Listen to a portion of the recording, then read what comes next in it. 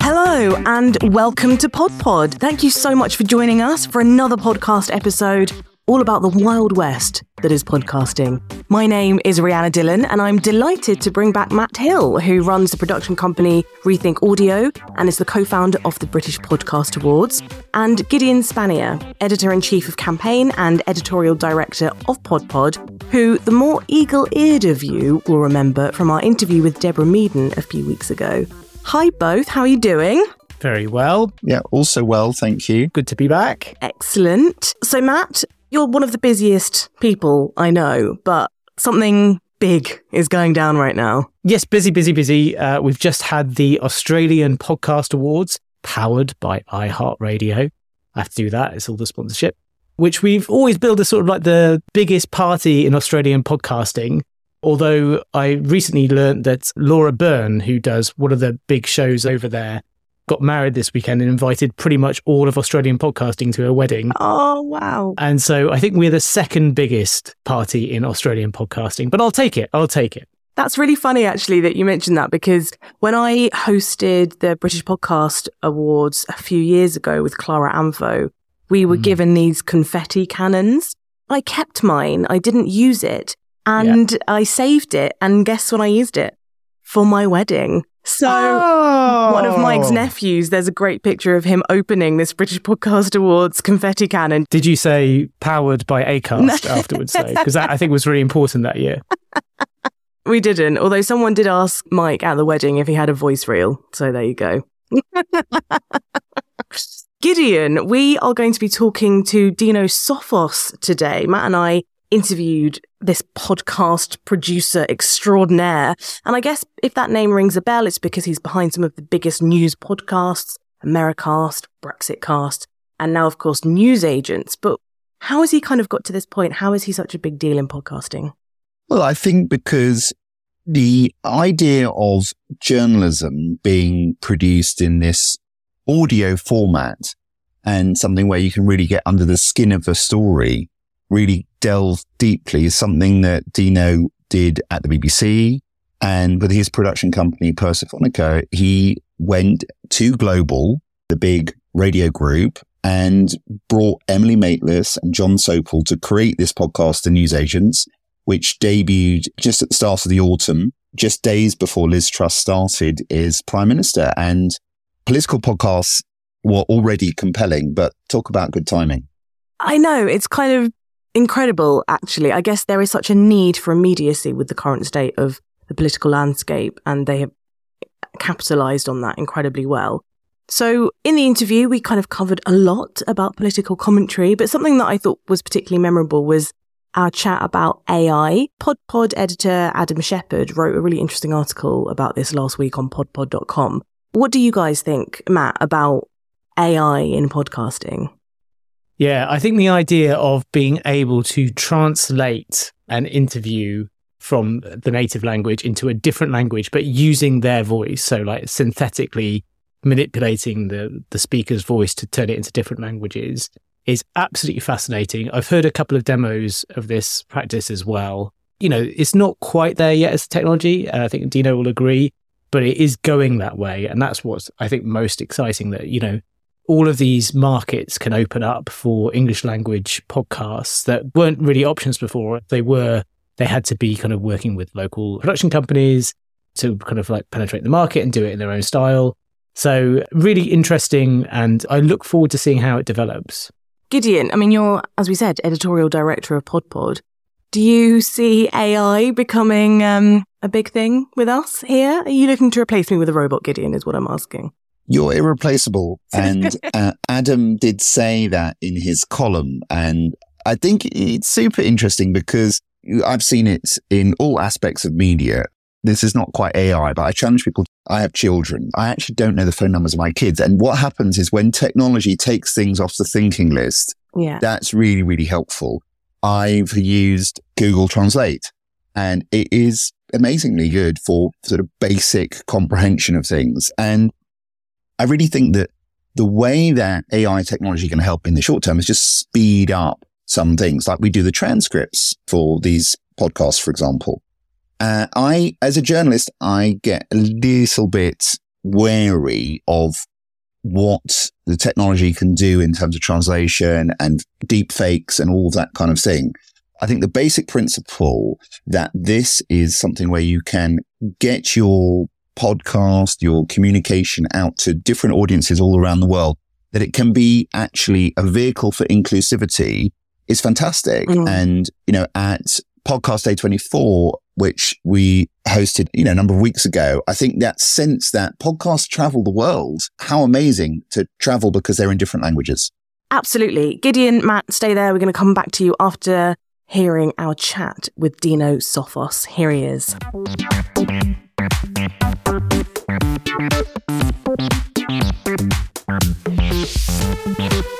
Dino Sofos, welcome to Pod. How are you doing? I'm really well, thanks. I've just come out of party conference season, so I'm completely knackered. I have been in sort of air-conditioned conference centres and hotel rooms for the past 2 weeks, but a lot happier to be home and really glad to be joining you on the podcast. Thanks for having me.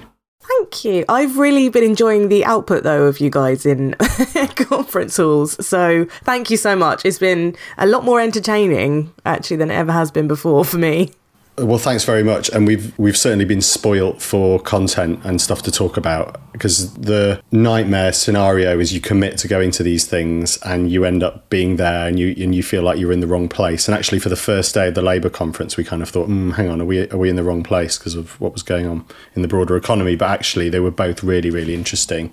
The Conservative conference was complete chaos. I've been going to these things for over 10 years now.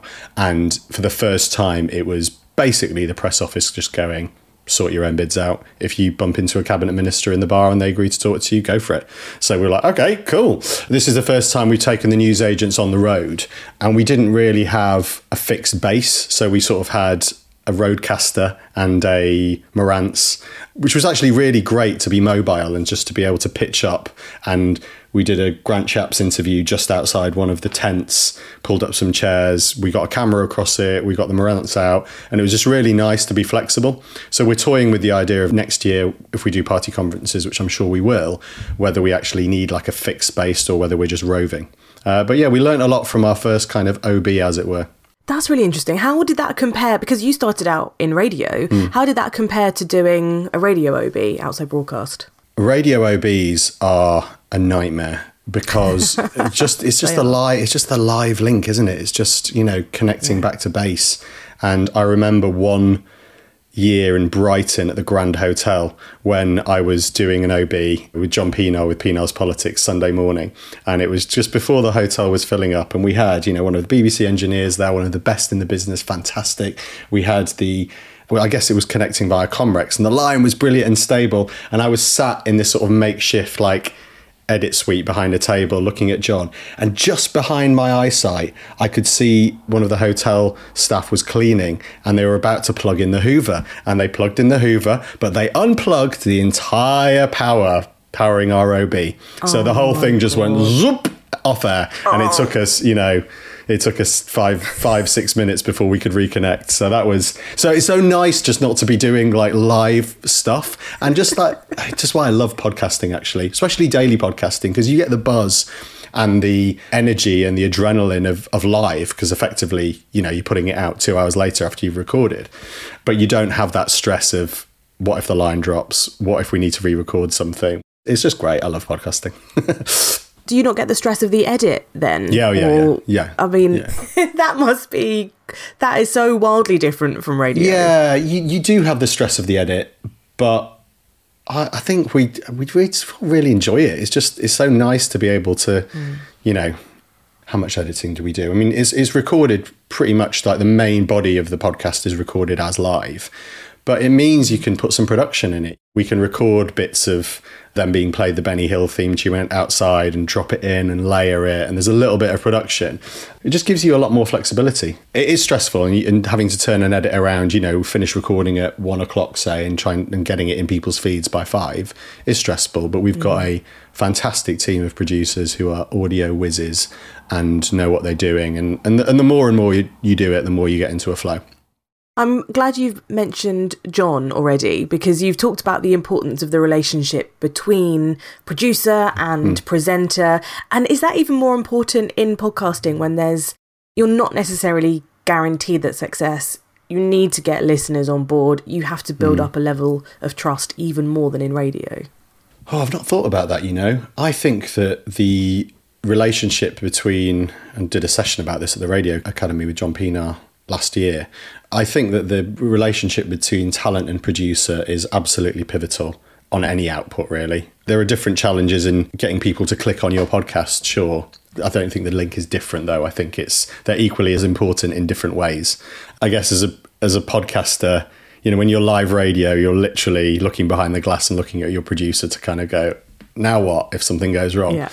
I guess you've got a little bit more of a safety net in podcasting, but still, it's the same. The talent are then relying on you to do a really fantastic edit and to turn things around. And so many times we get out of a recording and the presenters are going, oh my God, that was rubbish. I really didn't feel that went well. And you have got to kind of act as what we all do as producers, you sort of acting as like the listener, I guess, and going, I really like that bit. That's going to work. I need you to redo that bit. Let's redo that bit. But it's all working as a team. And in fact, after the Liz Truss episode, we recorded a discussion because you're having to do sort of on-the-fly analysis. You just get straight out the hall, sit down and record straight away. You're expecting a lot of the talent to kind of process their thoughts very, very quickly as they do in live radio. Yeah. But we recorded the first discussion, and actually, we all sort of looked at each other after we'd recorded 20 minutes and just went, I just didn't feel right, didn't feel very good. Let's have another go. We had a quick debrief of what we liked and what we didn't. And then Dino Sofos came out with this incredible analogy in comparison to Liz Truss's speech of the enemies to the people, and he said it's been ticking over in my mind, but it reminded me of Trump. And he didn't do that in the first take and the second take, and Emily was like, oh my God, when you said that, the hairs on the back of my neck stood up, and it was just like that sort of moment. And yeah, I guess if we were alive we would have missed it the first time, but because we just had a beat to think about it and the flexibility to be able to just look at each other and go, no, let's re-record that. Yeah, again, one of the many reasons I love podcasting. I listened to that episode and I really enjoyed the analysis, actually. Oh, great, thanks. I think sometimes you think this newsreader isn't really allowed to say what they're really thinking because, they work for the BBC, and so, but I'm sure they think like I do. I sometimes end up projecting my thoughts onto them. And actually in this, we do get a bit behind the curtain, don't we? So tell us about the ease in which the incredible, actually, presenters slipped from doing the news broadcast to podcasting, and how that changed the way that they analysed the news. Well, I think with Emily and John specifically, they'd already done a good year on Americast, which was very, very similar, actually. So Emily pivoted from auto cue to, podcast studio very well and had experience of doing that, as did John. So that kind of conversational, free-flowing analysis, that's why the transition from Americast to the newsagents was so seamless for them. But sure, the impartiality and the freedom to be a little bit more honest than they maybe could have been at the BBC, I think is definitely shifted. And actually, it's shifting all the time. John has been on air as a BBC journalist since the 1980s. It's not something you want to disown. Our BBC training for all of us is hugely important, and being accurate and fair. But yeah, being able to call something out or give some analysis that may have just crossed a line at the BBC is certainly very liberating and enables us to have a lot punchier analysis, I would say. It's like a toddler taking the stabilizers off a bike a little bit. It takes a little bit of time, and we're learning every day and we're experimenting every day. Even just the kind of language that John and Emily are using, I think Newscast and Brexitcast, Americast, all those podcasts, they sounded very different to BBC output. And that was one of the joys of it. It was like hearing, Laura and Katja basically doing sex jokes on a podcast, like the Europe editor and the political editor. Like, would never happen in any other space. And people really loved that. They liked hearing their journalists being unbuttered and ultimately human and authentic. But I think now in this space, we just, there's never that, what are the Mail going to write up about this, or what our boss is going to say about this. Actually, it's just, we have a lot more freedom to be as human and authentic as possible. But very much keeping the accuracy and the fairness and As I've said before in other interviews, Emily and John are not interested in becoming shock jocks. That's not their style. It's never been their style. So it's not like they're trying to be different in a way. They're just kind of de-BBC-ifying, if that's a word. Mm-hmm. Well, it's definitely a thing if it's not a word. When you kind of think back to even before Brexit Cast, what sparked this idea of we could do this as a podcast and we could make this successful? What were those initial seeds? How did that happen? I think changing trends in news consumption, for sure. And in 2017, when I first came up with the idea for Election Cast, which was the precursor to any of that format, that just came from hearing amazingly talented and knowledgeable news correspondents in the newsroom having a chat and me just going, I want to put this on air somehow. And can we do a podcast? And at that time, newspapers and political magazines had started doing podcasts. And I just thought it was ridiculous that the BBC as broadcasters weren't inhabiting that space, and thought we could do a better job of it, actually, because they were broadcasters, not newspaper columnists. And the production values could be higher and it could be more reactive because, certainly with like my 5 Live training, the breaking news, we're used to getting things out quickly. And, the news gathering operation that the BBC has and the studios and the tech. So it was kind of a combination of all those things. But ultimately, just an intuition of the audience, people consuming news in the age of Twitter and blogs and podcasts, of course, even though they weren't as big then as they are now, that people wanted that kind of authentic, unbuttoned, conversational, warm approach to telling stories, and the fact that they wanted things on demand. They wanted to be able to listen to content at a time that was convenient for them. And one of the things that we created with all those podcasts was we formed a habit, which is ultimately what every podcaster wants to do. And what's been amazing to see at the newsagents is the listening figures are huge and they're growing, and we know when people are listening, obviously thanks to the data, and we can see straight away that we're forming a habit. So people are listening and sticking with it and coming back, and we're getting tweets from listeners and emails going, I really want to hear your latest episode. When is it? And people going, we've been refreshing our feed waiting to hear it. And it's like, well, we're trying to get it out as quickly as possible. And I just love that. And we had that with Brexit Cast, when we did the whole, I think we pioneered, and lots of people do it now, but this like emergency podcast thing and the klaxon, that was a Brexit Cast thing, right? And that when big news happened in Brexit land, and we would have hundreds and hundreds of tweets from listeners going, emergency Brexit Cast, ? It's just lovely having that relationship with the audience who are just hungry for the content and want you to be there for them. And also creating, and I think this is always the challenge with news, and we've just seen a really, really busy news week. There are periods of news. There were periods of the Brexit negotiations which were quite dull. But actually, the numbers didn't dip hugely because they'd formed that habit. They wanted to hear the presenters having a conversation. And yeah, sure, it's a lot more interesting if the negotiations have just collapsed and people are hungry for knowledge, but they also just want to be part of that gang of presenters. So the presenters' personalities, I think, as you say, do drive so much of newsagents. And Persephonica you set up with Tom O'Hara, and the papers kind of put it that you lured Emily Maitlis and John Sopel and Lewis Goodall away from the BBC. Did they actually take much luring? I think luring is a bit of a weird word. I wouldn't put it like that. I mean, I think it was just, we loved working with each other on Americast. We had such a hoot. And John always says, he was on the 10 o'clock news every night during Trump times and was on the Today programme. The only thing that people would stop him when he was out walking the dog was the podcast. I love the podcast. I'm listening to the podcast. I'm listening to you now, and that was the same for all the correspondents, Laura Koonsberg and Adam and Chris Mason. They just got so much back from it, and I guess as journalists, what do journalists want? They want the room to be able to talk and the space and the time to be able to tell everybody about what they know about, right? So I think it was the format, the fact that we had such a laugh working on it, and it was creating something new.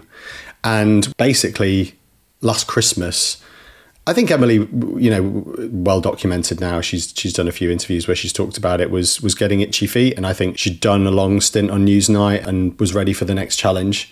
And again, it's not a secret that lots of people were after Emily. But ultimately, when we went for a walk and we had a chat and we were kicking around some ideas for podcasts, and then we just suddenly thought, well, we really enjoyed Americast.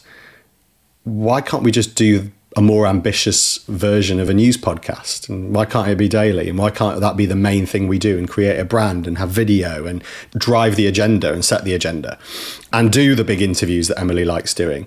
So I think when we concocted that plan, I mean, it all happened very quickly. And John was being lined up for the political editor job at the time. Yeah. And I think Emily just spoke to him and said, Dino and I have just been for a walk. What do you reckon? And he said, I love it. Let's do it.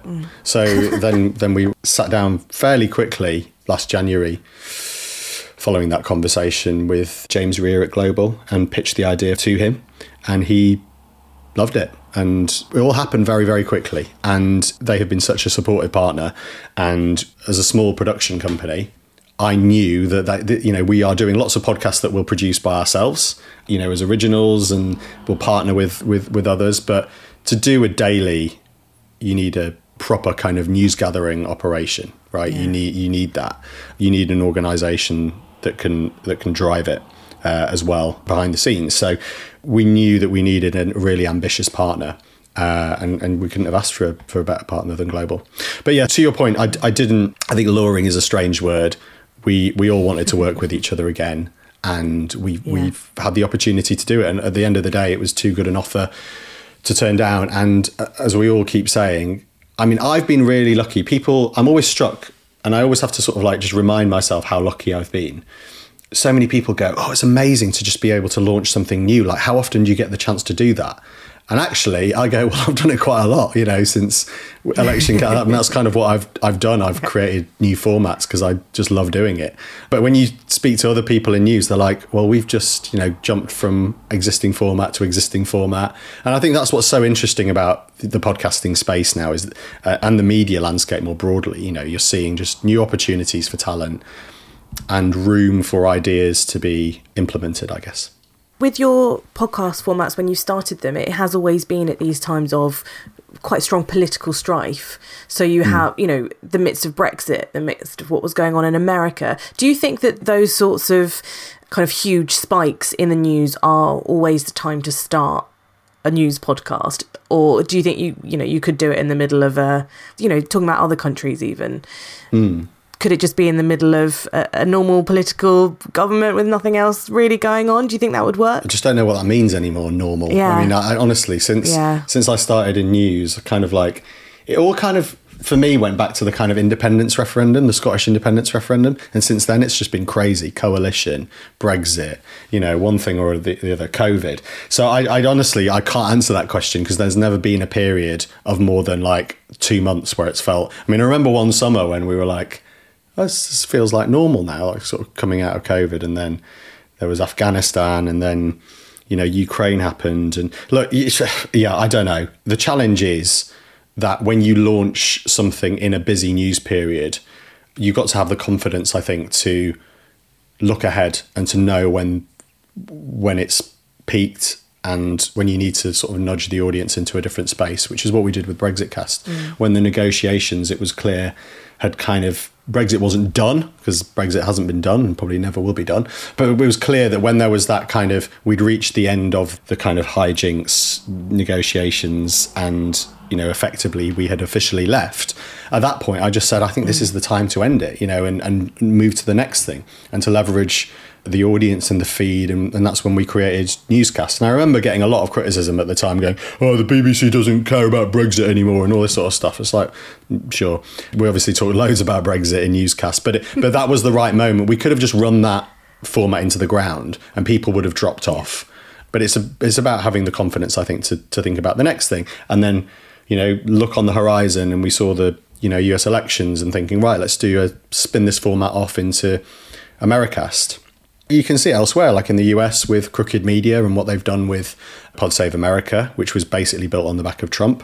And look at what they've done now. And I look at Crooked and I just think that's a great example of a production company who have, you know, jumped from one great podcast, one great format, and have diversified. But having at their core, and that's kind of what our ambitions with Persephonica is that we have the kind of reactive news and journalism is our bread and butter, but we want to apply what we've learned in that space to other formats.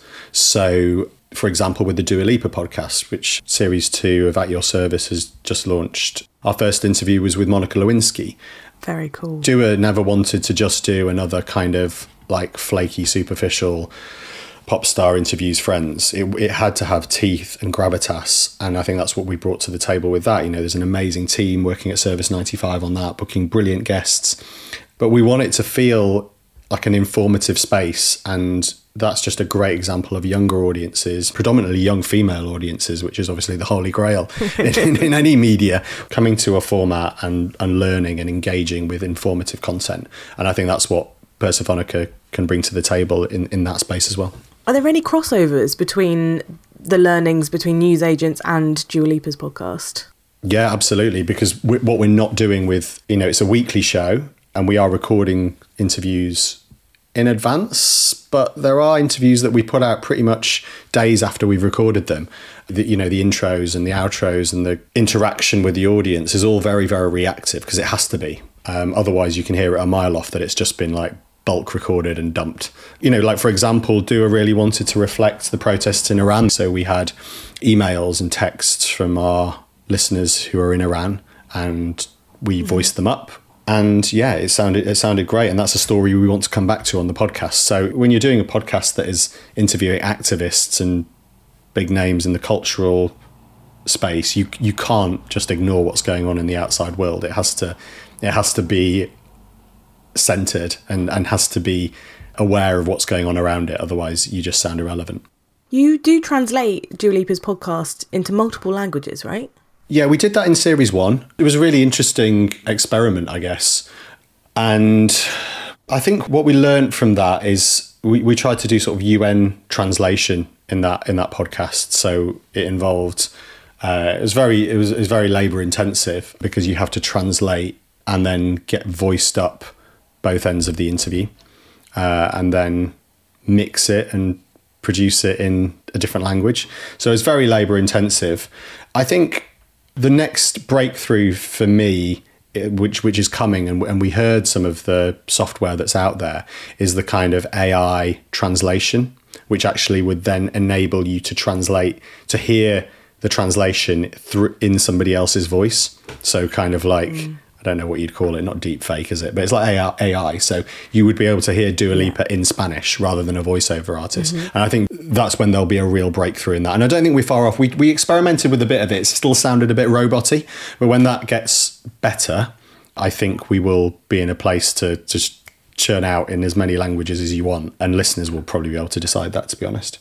But we still are, I mean, look, we've got interviewees where English isn't their first language. So we're interviewing Pedro Almodovar, and he's going to do that in his mother tongue, and we're going to have a translator there, and they're going to be in separate booths, and we're going to then have to deal with that in post, which is always fun. Interesting. Is it a translator that sounds like it's his or is it? It's his translator, so he will do that with his whoever he does. He obviously does a lot of interviews, so he has a translator he works with. I know one of his translators. Really do you? Actually. Oh right, well might be if it's her. Might be her. So yeah, so look, I think language and different, pushing podcasts in different territories is something that I'm really interested in. That's very cool. And it's a global market, isn't it, as we all know, and lots more territories are discovering podcasts, and we need to make sure that they're available in the languages that they want to listen to them in. I heard a story about how America started, that there was actually maybe 2 or 3 other bits of the BBC that were developing a format which was similar, and you decided to take the initiative in terms of getting Americast out there. Does that sound familiar? Does that ring true? Oh, I remember at the time there was, at the BBC, there were always about like 15 people working on the same thing. It's quite common. So there's I remember at one point there were like 4 BBC climate change podcasts out, produced by different parts of the organisation.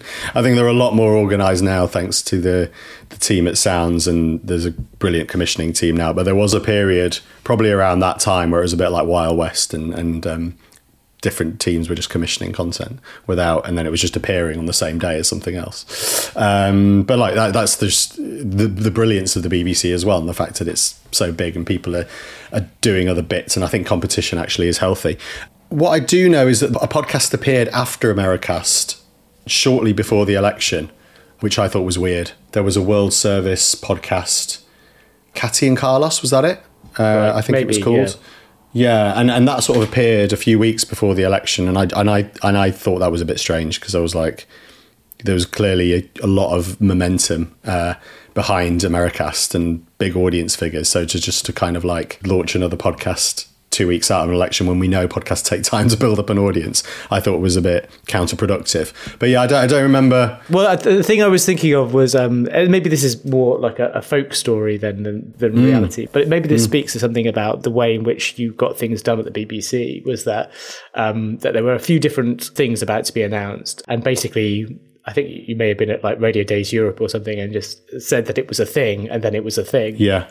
Oh yeah, I did. Oh yeah. I mean, I did do that.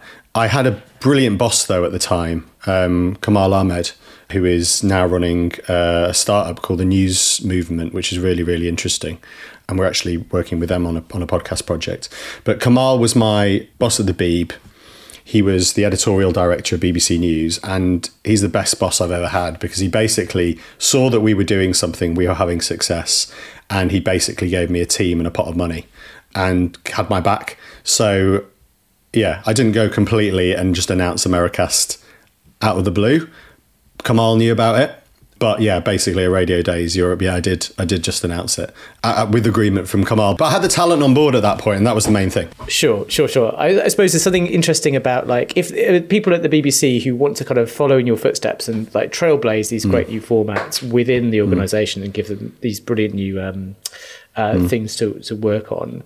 I mean, what do you need? Do you need like a someone who's got your back, as you say, or like, what does it take to kind of have the kind of successes that you did at the BBC? What kind of a person does it take to make that change happen? Yeah, I think you need to be a bit careful, because in 2017 and 2018, 2019, it was a very different landscape at the BBC. And now it's a lot more structured, and, Jonathan Wall's team are incredibly organised and brilliant and strategic, and they know what they're doing. So I think we're in a different time now. But I guess there's something. You need to have a brilliant idea, right? And you need to believe in your idea. And if you have the talent behind you as well, that really helps. And you basically you need to kind of. There's a bit of not taking no for an answer and really pushing it through.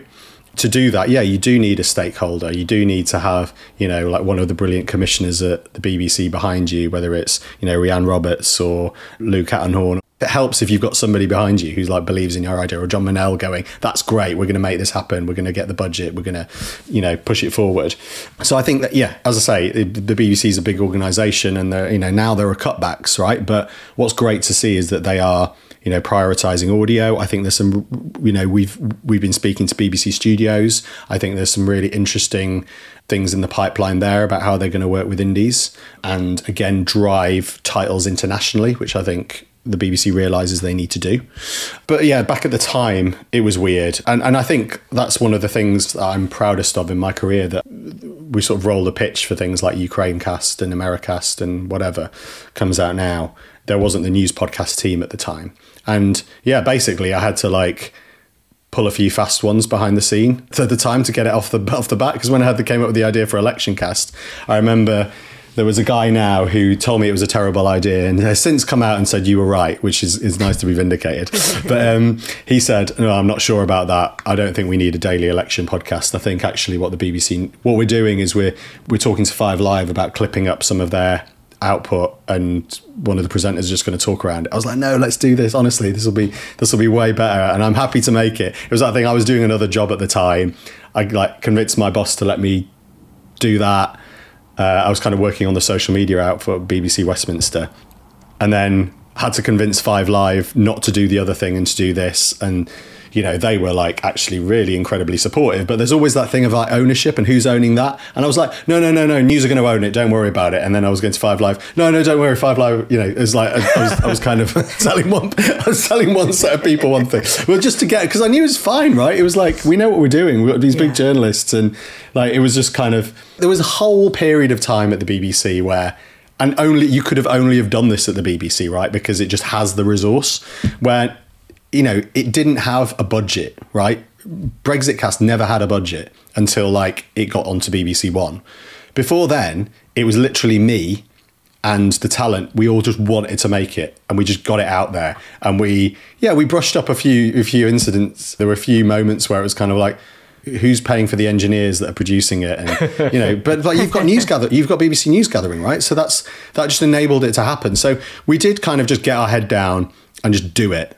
And there were times where I came across some managers who were just like not supportive of what I was doing and dragged correspondents out of a radio booth because I was wasting their time.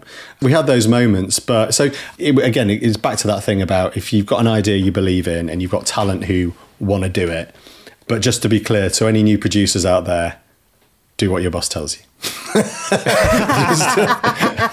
I'll just have that caveat. I mean, you are definitely a doer. I've seen how much you do on newsagents at the moment and how involved you've been in all the projects you've worked on. But now you run a company as well. Do you have an idea of how that's going to... Because like traditionally, you start running a company, you kind of think, well, it's not going to change me. I'll still be creative. I'll still be on the ground. But it does happen. You will end up being more management.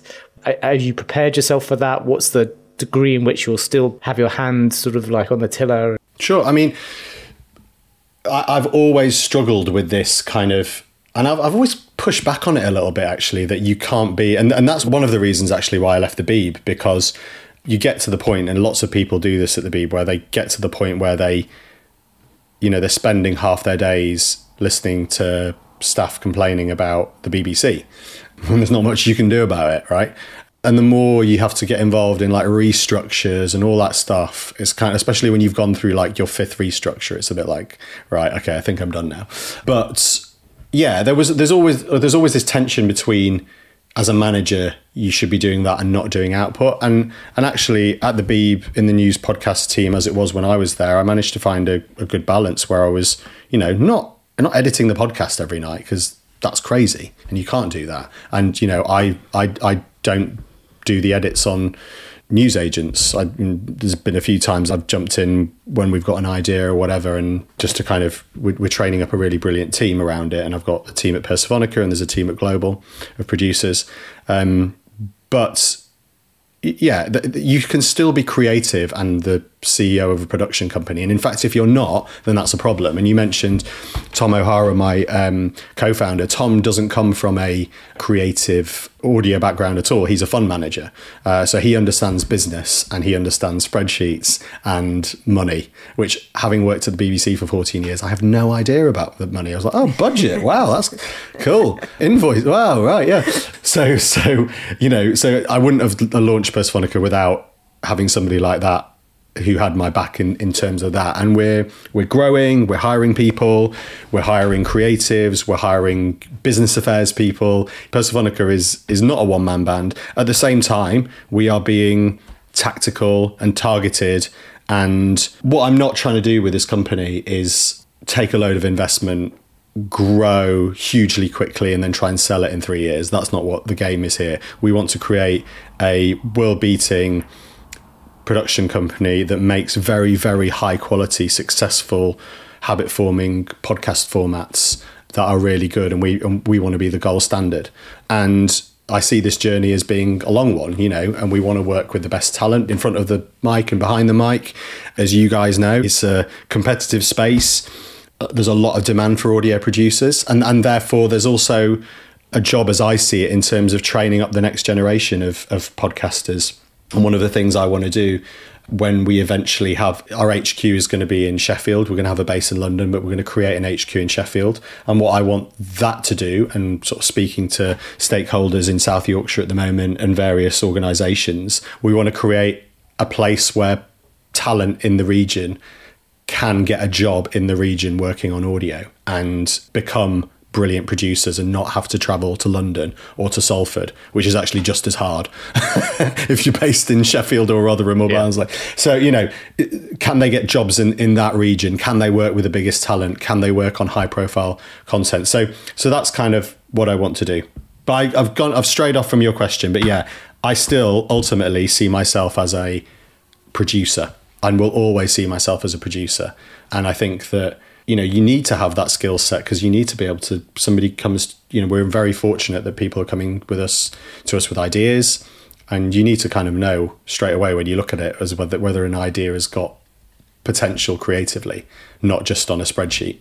You talk about playing to your strengths, and one of yours clearly is social media, and you've always had a really good relationship with that. You post daily on Instagram and TikTok and Twitter. Why those channels? Why does that work so well for current affairs?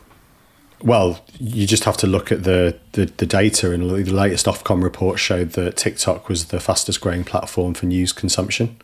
So we knew straight away when we launched the news agents that we had to have a presence on TikTok. You know, Twitter is obviously, in terms of getting, you know, to the sort of decision makers and journalists and just awareness of what's going on, and people like news junkies, we know they're on Twitter. So yeah, so social media is really important. I think visualization of podcasts, I'm sure this is going to be something that you talk about regularly on your podcast. The visualization element of podcast is moving very, very quickly. We're seeing, you know, YouTube are going to be adapting its platform for podcast consumption. You know, I've even heard rumors of podcast integration on TikTok and what that looks like. So I think that having a visual presence for your podcast is really, really important. Will the news agents ever be fully envision? I can see a situation where it might be. You know, we were already having people looking at the clips and going, where can I watch the full thing? Which is fascinating to see. So it's early days yet for the podcast, but you know, the studio that's been built at Global, a brand new studio, has full visual capabilities. The clips look great. That's just very, very important for us. And especially when you've got talent who are known, you know, Lewis, Goodall, Emily, John, you know, who are known for TV, and they love it. They're really good on camera as well. Like, why would you not take advantage of that? And Lewis as well, you'll notice, has been doing explainer videos on TikTok, and he's been doing films which will go on Global Player and YouTube, and you know, cut downs of them will go on other platforms as well. You know, that's hugely important in terms of like of making our journalism travel, and ultimately they're journalists as well as podcasters, and we want to connect with audiences on all platforms. And hopefully what you've got to hope is that, you know, what I think we did very well at kind of Newscast and Brexitcast was building huge audiences. We got some young people listening. It was definitely a lot younger than a lot of other BBC output, but it wasn't young enough. It wasn't diverse enough. And I think that's one of the reasons of kind of inhabiting platforms such as TikTok. You know, we need to bring in what we call sort of light news users, people who are not news junkies. We want people who just are thinking, what the hell's going on? I want to find somewhere I can learn about the news, which feels like it's for me. You know, it's a space for me.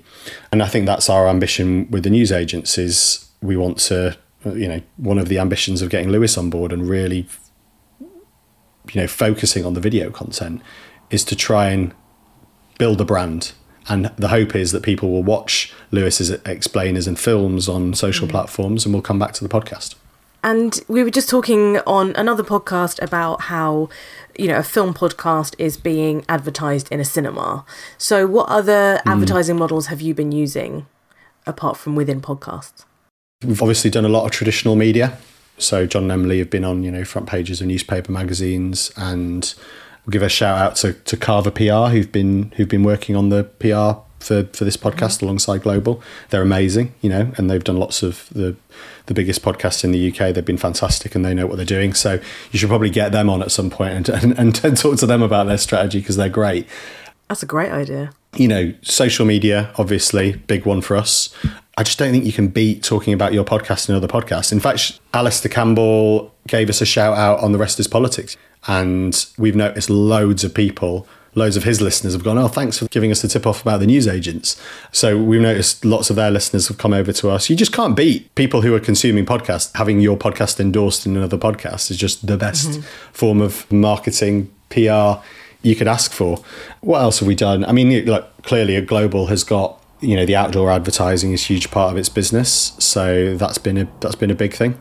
And eventually it's kind of, do we take the show on the road? Do we start doing live shows? Do we create buzz around that? Which obviously, as we all know, is a big part of podcasting. So I'm just really excited to see where it goes. But also, like, the success of it has just blown us all away. Like, I'm not able, unfortunately, as much as I'd love to share listener figures, but it's beyond our expectations of what a podcast would achieve in the first month. So we're all really happy. And the challenge now is just, as you know, with like daily output, is to sustain it, is to keep growing, to keep people, the habit they have formed, to keep them coming back.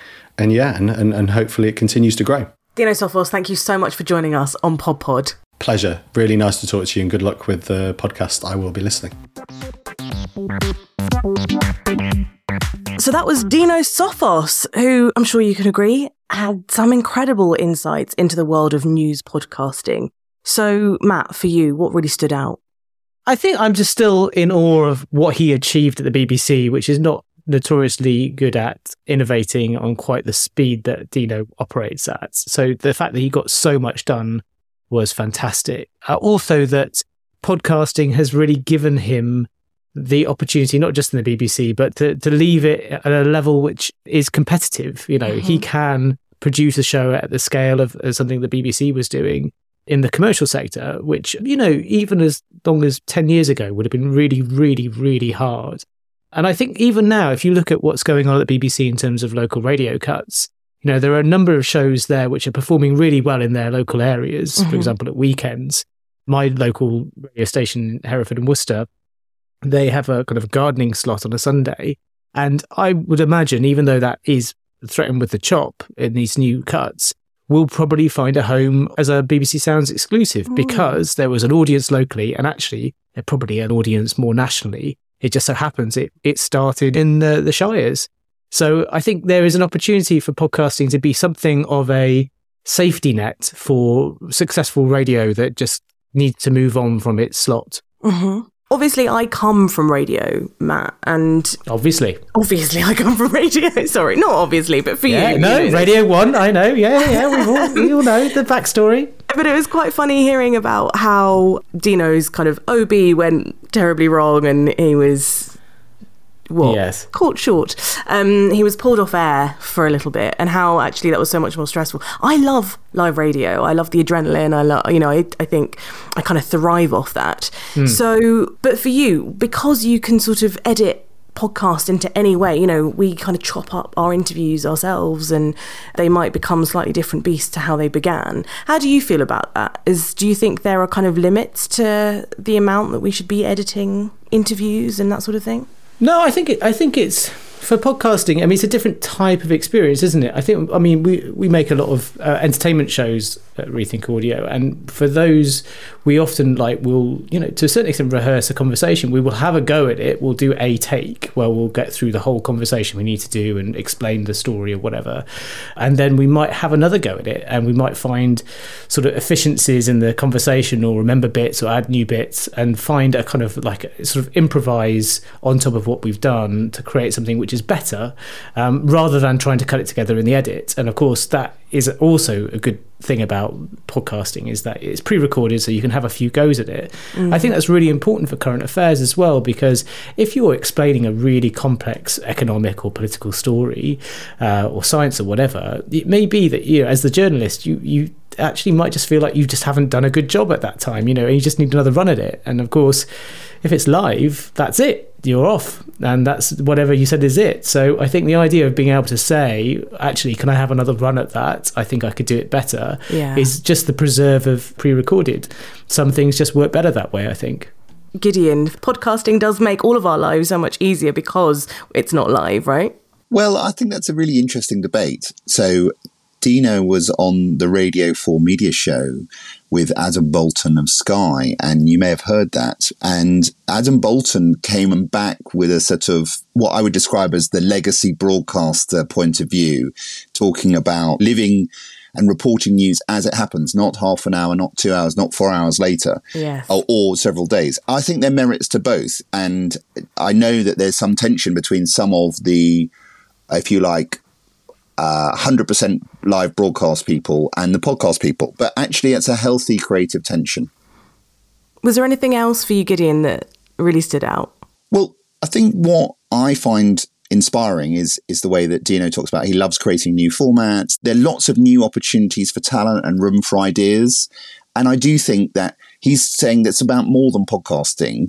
It's in many areas of media. Technology has really lowered so many barriers to entry. It's fantastic. And he's entrepreneurial.